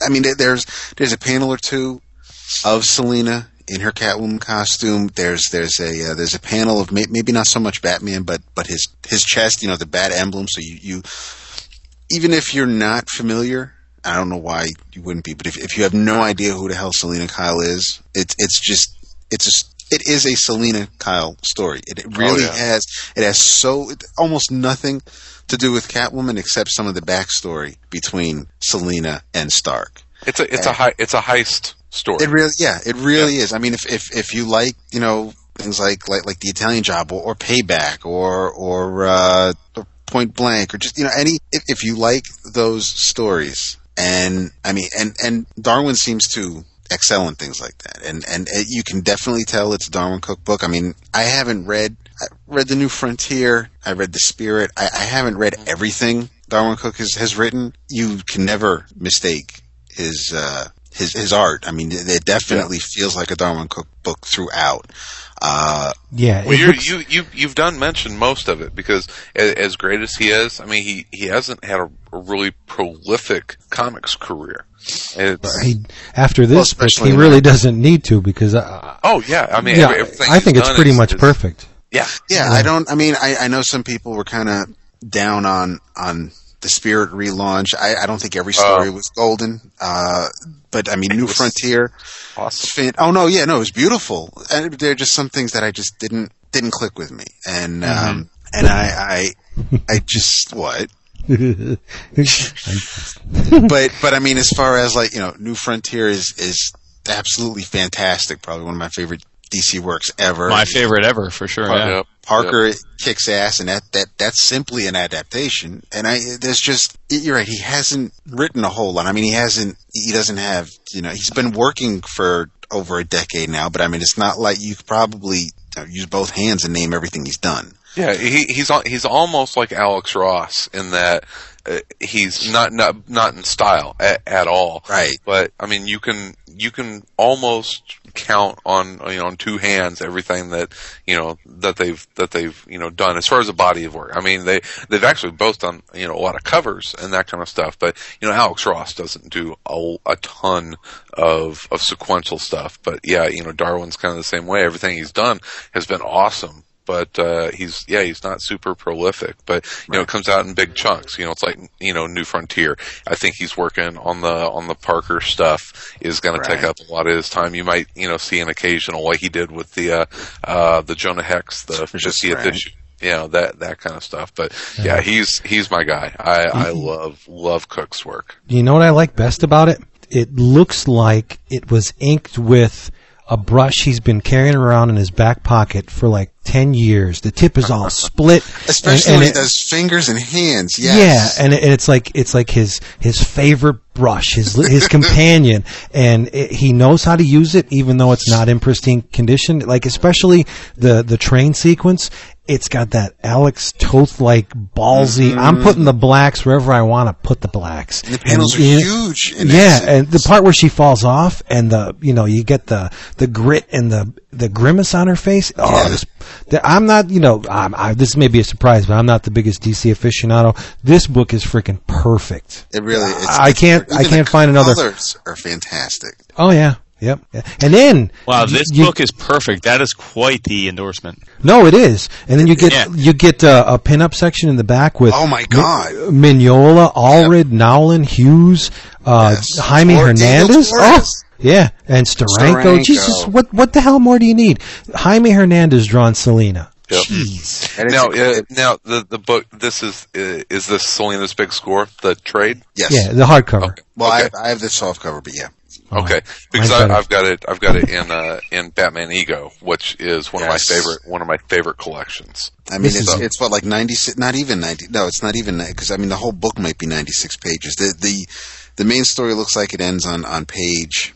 I think it's 4 issues. It's like 4 issues. And it looks like it was originally formatted for single issues because you could tell by the spreads. Mm-hmm. That it may have been intended for regular periodicals, but they just went right to hardcover, and rightly so. Yeah, because I have a tendency to do that when I look at a collection and it's not broken up by, like, Marvel will occasionally break up their collections and you'll have the covers, so you know when the next issue begins. DC has a tendency to put the covers at the end of the book. When I was flipping through this, I did do a slight page count because you have the first book and that's only like I think maybe 19 pages, but then book 2 is like over 22, maybe almost 29 pages, and then Slam Bradley's in this thing. Yeah. Then you get to you get the Slam story and it's a shorter segment, and then book 4 is the score, and that goes by real quick. I mean, talk about it takes place on a train.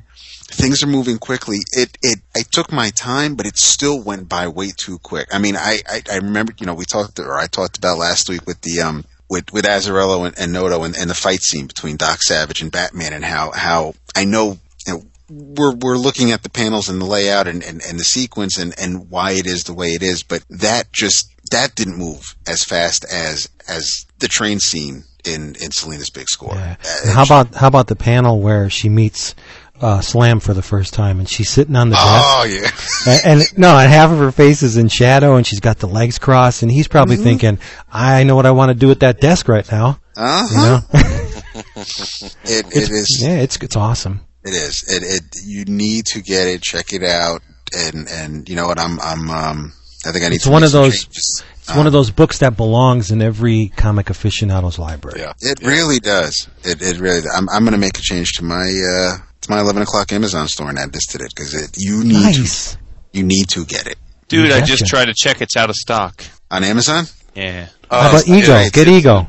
Yeah, get Batman Ego. Oh, there you go. Yeah, because you get some better. You get more stuff in that. Some great Tim Sale work, and there's a bunch of great stories in there. And I just wrote down in the 11 o'clock notebook that David talked about Catwoman, Selina's big score, because I don't want to have what happened last week happen again. Forget to mention I wasn't on the show. One thing David talked about.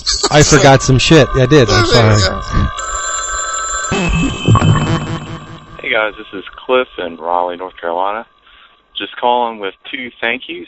The first to Chris for giving me all sorts of helpful information about visiting Chicago with my wife. Thanks so much for that, Chris. Also, I wanted to give a shout-out and a thank you to Vince and Mr. Wood for their descriptions of Afrodisiac. After hearing the podcast, I did a quick Google search and found out that the author, Mr. Rugg, was going to be in Chapel Hill, and he was doing a book signing there at Chapel Hill Comics. So I swung by, got to talk to him for a little while, picked up the book and got a cool sketch, and just really enjoyed it, and looking forward to reading it. So thanks a lot, guys, and thanks for the podcast. You're doing a great job. Thanks. Bye. Oh, another thing that happened last week that I don't want to happen this week is since David kind of poo-pooed the first wave, the little preview issue, I just got the first issue of First Wave. I am getting the first issue. It looks amazing. Of course it looks amazing. It's Rags Morales. I was, I didn't know if it was going to be, I didn't know if it was going to be the match for those characters, but looking at it, because they've been running the preview in every DC book. Not that you guys would know, they've been running the preview in every DC books that they've published for the last 2 months, and looking at unfinished pencils is a lot different than looking at finished art. But this looks absolutely gorgeous. I'll tell you what, Moose Bauman is doing the coloring in it, and it is gorgeous. The coloring in this is amazing looking. But I was flipping through it, and I think people will be very, very happy from the look. And Azzarello is going to write a great story. So who did the cover? Who did the cover? J.G. Jones did one of them. Yeah. And Neil Adams did the variant. Mm-hmm. Okay. I saw the Jones cover. I thought it was an Earl Norem from across the shop. All pulpy, isn't it? Yeah. Yeah. Nice, but so anyone that was scared off by David last week, check out the first issue. And I tell you, Rag's spirit pages look fantastic. I think our listeners know to think for themselves. No one should ever go by anything one of us says about anything. But if we team up, though, then you got to take that shit seriously. Yeah, word, yeah. That's right. For show. Speak for yourself. If I say to buy something, fucking buy it. Dude, I got to give one quick shout out to, speaking of colors, and I know Chris will be gushing about this. Dude, Alex Sinclair deserves mad, crazy freaking props for Blackest Night, number 7. Oh yeah. Oh my God! Because that book without those colors, it just wouldn't have been the same. I mean, it was a lot going on. Oh, but it was gorgeous. I mean, and it was all the color. I mean, well, I shouldn't say it was. Yeah. It was not all the coloring. I mean, obviously,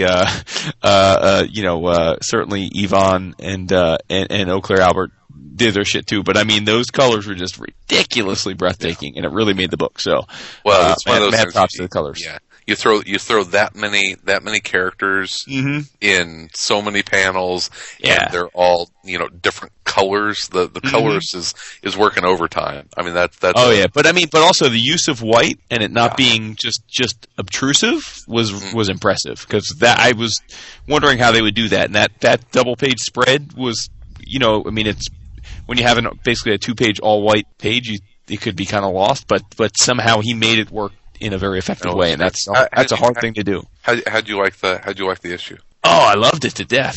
Cool. Now, to be fair, I knew it was coming because you and I had talked a long time ago about that, but it was badass. It was great. It's a great event. It really is. We're all huh? What? I think you hit the mute button there, buddy. No, I'm fine. Oh, did you say we're ready for a resolution? I heard Rome. I heard Rome. I said we're almost there, and then I started cutting out, I guess. Yeah, I'm ready for the resolution. I'm ready for it to wrap up. I'm ready to see the end. But yeah, it's been fun. Cool. Yeah, no doubt. Nothing makes me happier than when Chris is happy. I am happy. When he reads his comics and he loves them. That's good. That's good stuff. Absolutely. I didn't read it. I also didn't buy it because I'm no fool. I'm waiting for the hardcover collected edition. Anyone get a peek at Cho's, what is it called? New Ultimates? Yeah. It's a preview quick peek page. of it, yeah. Oh, my good Is it Lord. the Ultimate Universe? Mm-hmm. Yeah. But it's fool me once. No, You've got Cho, Lionel Yu, and Art Adams doing these books. I mean, if Marvel was ever trying to get the Ultimate Universe to matter, they got the right artist doing it. But did you see the fold-out cover? It doesn't fold out once. It folds out like 5 times. It's a big-ass, huge cover. And anybody who has seen the book knows the panel I'm talking about. I'm not going to spill any beans. But someone from the underworld says something to someone else. I would love to jump into that panel. Oh, Cho is a bastard. The way that man draws, self-taught too. And I know. Oh, good Lord. It's...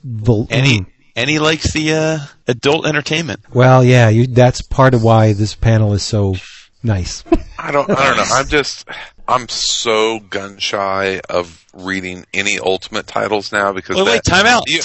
I thought Ultimatum was the best event book of 2009. No, just the first issue was.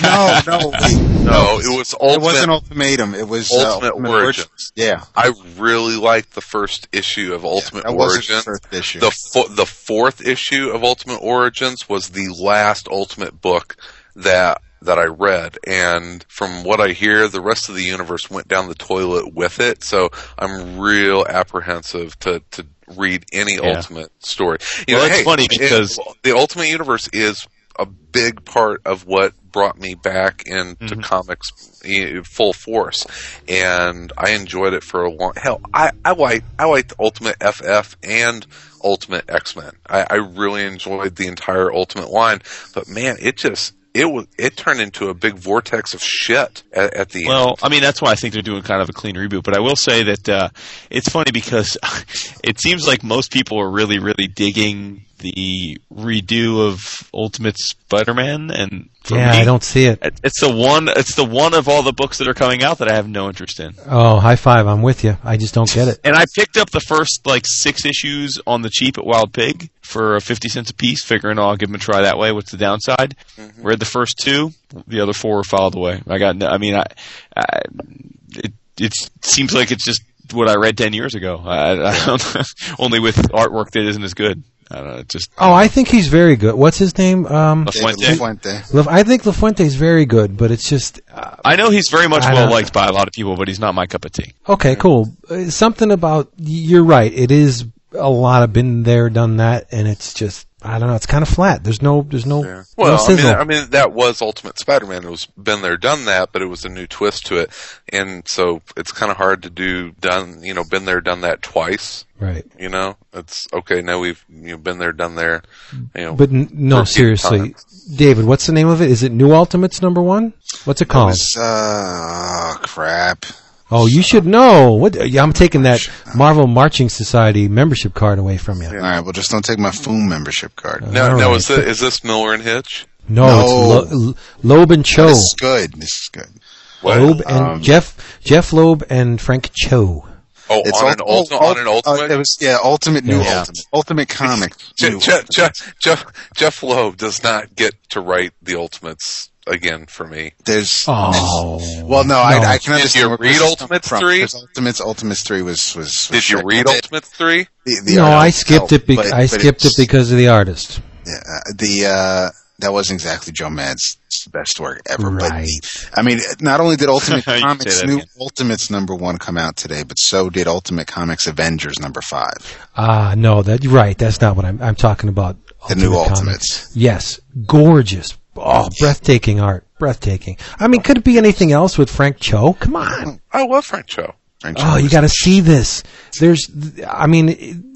Cleavage per panel is very high. Yeah, Thor looks good.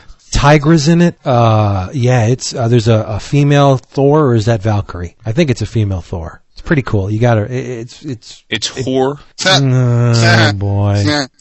Poor Thor gets the shit kicked out of his name, doesn't he? Chlor. Thanks, Thor. Tony. Oh, sorry, Dave. Sorry. Well, no. Chlor is now named Ragnarok. Yeah. Right, but it was originally the fan named it Chlor, so we do count a little bit. A little bit. Yeah. It was a good day. Good day for books today. It was a small week, a thankfully small week, because after last week, I like a little bit of a break. Oh, dude, this month though, it's going to be a shit ton of books to order. Oh, you mean upcoming? Oh my God. Yeah. Well, thankfully, the Blackest Night stuff is not a concern, so that's a lot of books. About that. I'm not even talking about that. Man, I couldn't find the usual amount. I was throwing stuff in. Yeah. Dude, Godland Celestial Edition number 2? Stop playing. I have the singles. I'm not gonna buy I need that. Well, the rest of us need it. Yeah. Because we were talking about when they put that was a book club book. Celestial Edition number 2 coming out.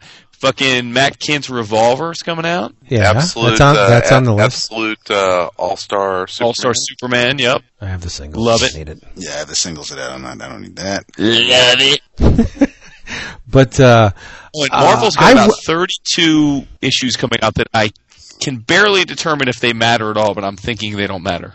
Like, they've got, like, Heroic Age, they've got, like, all these little, like, mini, like, there's a lot of filler. Marvel's got a lot of filler this month. And I'll tell you, if you want to avoid spoilers, do not look through that freebie that was released today, because I don't care. That free thing that they're sending out. Marvel previews? No. It's a saga book. That was the one about the Second Coming, but I don't know what came out today. But there's a spoiler in that for the Hulk books. It's not big, but it's a spoiler. I mean, Now I know what it's named. Somebody smashes. smashes. Yeah, thank you. No, but I mean, I did not need to. The hulked out Wolverine looks pretty badass. He looks like the Sam Kieth Max. Nice. I didn't see that. See, it's okay. What are you going to do? But I wanted to say, I was going through my DCBS box, and I ordered that Aladdin book from Radical. Really? Yes, because they said that my man, Stepan Sajic, was going to be doing the art. Oh, okay. They said? Yeah, a little bit. Yeah, it's not. Oh, suck a duck. Radical's got some issues right now. And I ordered all 3 of the issues because they're smart. They're breaking them up into 3-issue series because, again, with the previews dynamic and how it works for advance ordering, you pay for all 3 before you see the first. And I mean, it's not bad, but it's not Sejic. That's what I wanted. I wanted Sejic. How about our man Alan Logan Davis though being back? Yeah, dude, that's nice. That's nice. Yeah, that's. I don't know if I can. That might not make it for me to wait for the collection. That might be one of those minis where I gotta get it. Yep. Yeah, I'm pulling back personally. I'm weeding the singles down to just the essentials. Yep. This month actually is. I'm with you, Vince. There's so much filler for Marvel, like so much stuff that it may be great, but it may suck. Like it may be just like I'm really, other than the core titles, I'm ending all my singles buying this month, and I'm just going to let them come out in hardcover. Because there's so much. I mean, if I were to buy singles this month for Marvel, I think it'd be 100 Marvel books by itself, like just on stuff. Wow. And it's just there's a lot. Yeah. I just know that a lot of the stuff is going to be stuff I'm going to be like, why did I buy this? So I'm gonna let it sort of simmer and get buzz, and the stuff that's good I'll make note of and buy the trades, and beyond that, just peace out. Yeah. Well, it's one event is ending and another one is starting, so. Just too much, dude. Too much. Yeah, I have so many long boxes of unread stuff. It's just too much. Yeah, you're right. Yeah. Go ahead. No, I got nothing. I was just going to keep it rolling, but I would rather you keep it rolling than I was just going to say, we had the first wave come out today, which was some great pulp and pulp era heroes, which made me remember Green Hornet came out today as well. Mm-hmm. Wow, speaking about oversaturation, Dynamite's got like 5 Green Hornet books listed this month. Yeah, but one that I want people to hopefully go and check out because it is written by one of my best comic book buds, and that is Andy Parks, who I think is, he's obviously known as being a fantastic anchor, but I think he's a real fantasy aficionado, and a fantasy football aficionado, and a purveyor of great hats. But I think he's also a very underrated writer. If you've read Union Station or Capote in Kansas, you know that Andy can write pretty darn well. And Marvel fans, the Daredevil, what were those? They're not angels, but the Daredevil special. No, it was, the Blood of the Tarantula special. That was fantastic. Yeah. Oh, it was really good. You're right. Yeah.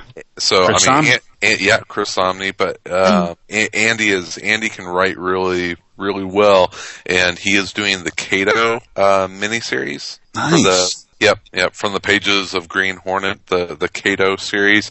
Andy's writing that, which I hadn't realized. So go check that out. And the first Green Hornet, the Kevin Smith one, pretty good. It was actually different than I thought it was going to be. It's more of a modern twist on Green Hornet. It starts with the original Green Hornet that we watched in the TV shows, but then it moves it to present day. And I actually kind of liked it. It was pretty good. It's with Kevin Smith books, it's really hard for me to read those and not hear Kevin Smith's voice when anyone talks. It's you know what I mean? Yeah. It's like was there potty? Was there potty humor in it? Not really. No, it stayed pretty pretty true to what it should. Respectful to the legacy. Yeah, to the legacy, but like I said, there's parts that update it and bring it modern day, and that's going to be real interesting to see what happens with that. You really kind of have to read it and check it out. I don't want to give it away because it'll spoil some things, but I think I'm in for at least the first arc here, and I definitely want to check out Andy's Kato series. But it's really kind of funny because Kevin Smith used to be an instant huge buzz anytime he would write a series. And do you guys feel like maybe the buzz is kind of worn off a little bit? I don't know if it's the buzz that's worn off or if it's Bullseye or Daredevil Elektra and Batman. Yeah. Cacophony. No, wait. Did you see Vince, you're all scratching. Vince, you're all fucked up. Go ahead, David. So, David, why don't you start over again, and he'll have to edit all that out. I don't know if it's the buzz weren't, because I see Kevin Smith's name and I want to check it out, and I probably will check this out. And I'll get it.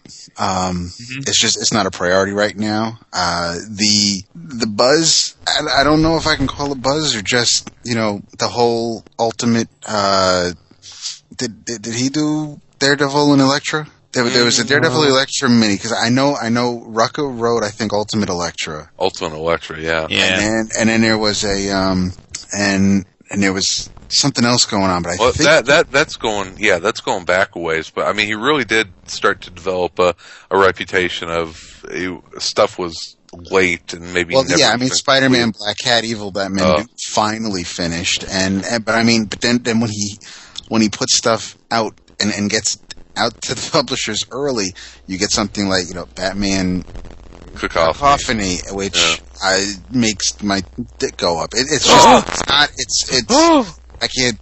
That book was so bad. I haven't read the latest one he's doing with the Sienkiewicz covers. Is it Widening Gear? Yeah, Widening Gear. But that's what I was going to say. For the solicit for the Green Hornet thing, they said all 6 issues are in. Yes, I'm sure they are. Yeah.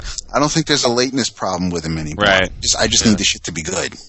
Yeah. It's funny because I'm with David. I love Kevin Smith as a filmmaker. I mean, I saw Clerks in the theater. I met him in Hobo. I love the guy. I think his films are fantastic. But I don't know what it is. It's just, to me, whatever works on the films does not work on the comic. I've never read a Kevin Smith comic that I loved. His Green Arrow run is up. His first 12 issues of Green Arrow is fantastic. Quiver is awesome. I liked his Daredevil. I thought this Daredevil and his Quiver were good. I'm not I didn't dislike them, but I didn't love them. Like with Daredevil, I look at it like, okay, so he had that there, but to me, what came after in terms of Bendis, and then after that in terms of Brew, to me, infinitely better. So I kind of discount that. Green Arrow, yeah, that was pretty good. I'll give you that, but at the same point in time, I guess he's not. I don't know. I mean, just in the sum total of his work, and it seems like I've read most of it. It's just I don't know. I just rather him keep making movies. Put it that way. Yeah. Well, give Green Hornet a try. You may like it. I mean, it is. Is it the greatest comic ever? No, it's no Afrodisiac, but it is. It's pretty. What is pretty though? Good. Right. Exactly.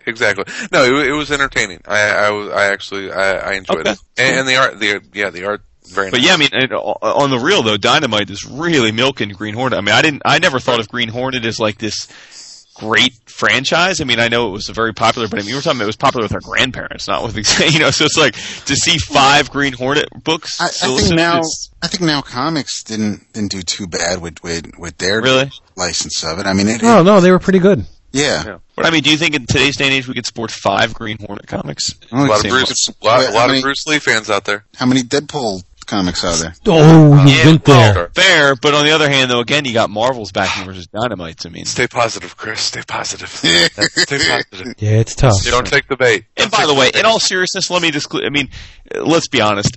Marvel knows they're milking it there, and as someone who's reading them all, we will not have this many Daredevil titles for long. Of course not. But doesn't it fit well with the character, though, that they know they're milking it? But I'm saying, but Vincent, I think you're reading well. I mean, let's be honest. I mean. Had to go there, David. I'm sorry, Bill. No, I'm saying a good chunk of them are not very good comics. And that's just the truth. But they're fun comics, which takes some of them are fun, some of them are not, in my opinion. Pshaw, I haven't read an unfun Deadpool comic. That wasn't at least slightly fun. Well, as you talked about a few weeks ago, you've read some not pretty Deadpool comics. Right? Oh, yes, you're right. You're right. Yeah. So. That is true. Well, look at this. We've reached the end. Oh, damn. What? Yeah. Look at what? We're close. You know why? I'm doing it a little early this week because we tend to ramble. Once we say goodbye, it's like the floodgates open. It's like, time to talk. Not taking the bait. You should. Don't do it. This Deadpool edition of 11 O'Clock Comics has been brought to you by Wade Wilson. DCB Comic Service. That's DeadpoolComicBookService.com. DCBService.com, where you can find spectacular discounts on all your comics and collectibles. DCBService.com is also in cahoots with the Summit City Comic Con. It's the same thing, really.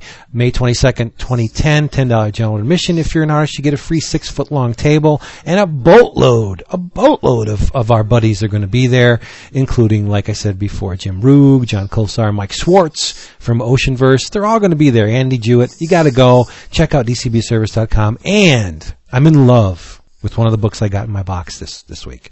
And I will be talking about it next week. But do yourself a huge favor. While you're out in the boot, get New Wave, the underground mini comics of the 1980s, published by Fantagraphics. Oh my God, get it. I'm going to be going into it. I don't know where to start. I'm going to be talking about it next week. So get it. Oh yeah. In your travels, just came out today. You can finally pick up the awesome trade paperback of The Last Days of Animal Man by Jerry Conway, Chris Bautista. Yes. That came out today? Came out today. Oh, I got to get that. I hope Jerry Conway does good. He's young up and comer. Deserves to have a run. I hope he does well. Yeah. Young gun. That's right. Kid's got a Punisher. If he's a young gun, a flintlock, you mean? Since it is out of print and Chris has it and loves it, Batman Ego and Other Tales, Tails. Get the hardcover, splurge. Right. It's good. Mine's signed by Darwyn Cooke and Tim Sale. Well, then go steal Chris's. In your travels, don't go out and buy it now because it's not out yet, but place your order through DCBS or some other way of pre-ordering and make sure you buy all 3 existing G.I. Joe titles, but more importantly, the newly previewed G.I. Joe title written by Max World War Z Brooks and drawn by Antonio Fuso, who has been badass on the current G.I. Joe books, as well as Mr. Howard Chaykin. You're right. Ooh. Yeah. Ooh. They're really pushing it, too. Ooh. Oh, yeah. As well. That sounds tasty. Oh, tasty like a sandwich. Like a corned beef sandwich with Russian dressing. Well, you lost me with corned beef. That shit is nasty. What? No, I don't like corned beef. That's not even meat. That's like bastardized meat. No. I was gonna say, you're talking to an Irish boy over there. I was going to say, what should you talk about? Best meat in the world, oval spice ham. Oh, I will slap you with 8 inches. I love it. The Spam is great. I love it. Who's he going to borrow?